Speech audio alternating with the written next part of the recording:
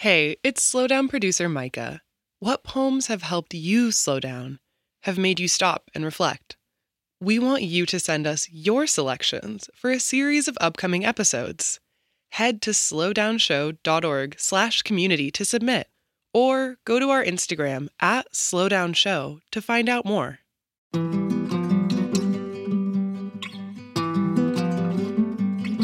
I'm Major Jackson, and this is The Slowdown.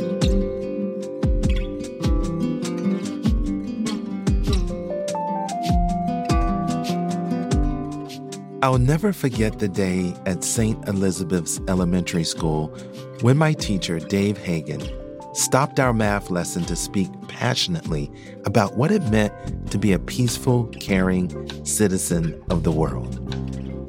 He was our 6th grade algebra teacher who broke, that day, into an emotional speech about the value of all life.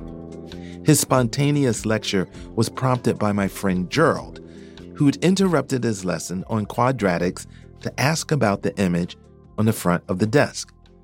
It was a sticker that featured arms of varying skin colors grasped together in a circle with the word humanitarian in multicolored letters. In his youth, Dave protested the Vietnam War. He often spoke about peace. The other sticker on his desk was of a dove with an olive branch in its beak. He was an early model for me of someone who envisioned a better earth and just and equitable communities. He also worked alongside members of the Plowshares movement to help remedy our addiction to war. He brought these issues into my life and later my art as ongoing political concerns, a way of being and existing, for which I am grateful. Over the past year, I have thought frequently about the pitch and fervor of Dave's talks to us, which were equally rageful and mournful. We were a group of young Black kids whose families faced structural, systemic, and gang violence in our neighborhoods, who knew what it meant to live in fear.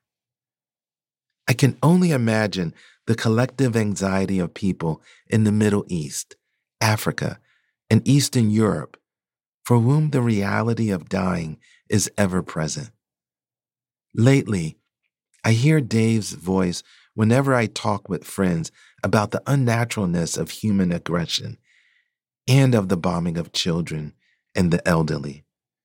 This state that we are in, this sense of the presence of weapons and rockets, is overwhelming and can easily lead to the belief that war is an inevitable and ongoing fact of human existence. It shakes even the most hardened pacifists among us. But we must hold the line and support a greater vision of freedom from strife. And if you know someone like Dave, who is quietly or loudly on the front lines of working for peace, please find a way to support them.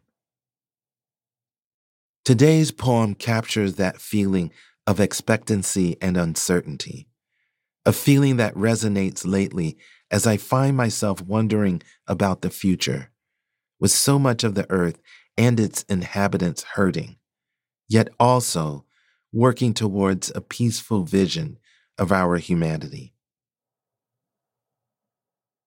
Kinds of Silence by Elizabeth Murowski.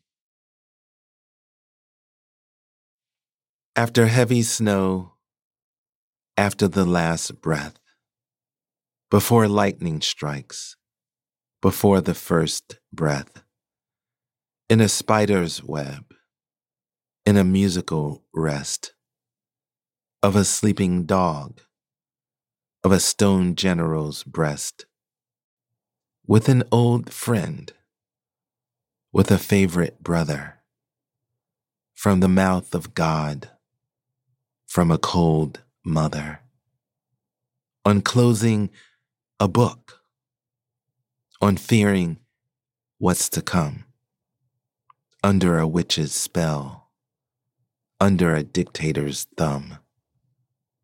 By a frozen river, by a stone that's leaning.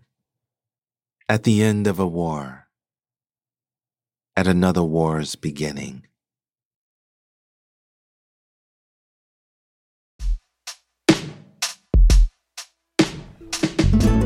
The Slowdown is a production of American Public Media in partnership with the Poetry Foundation.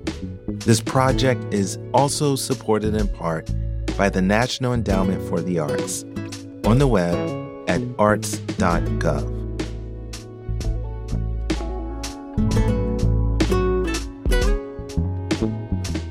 To get a poem delivered to you daily, go to slowdownshow.org and sign up for our newsletter. And find us on Instagram at slowdownshow.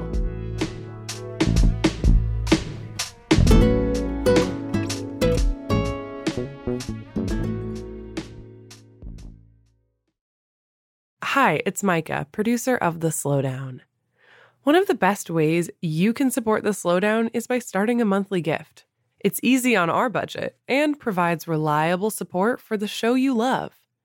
Pledge to give $5 a month today, and you can pick one of our thank you gifts at slowdownshow.org/donate.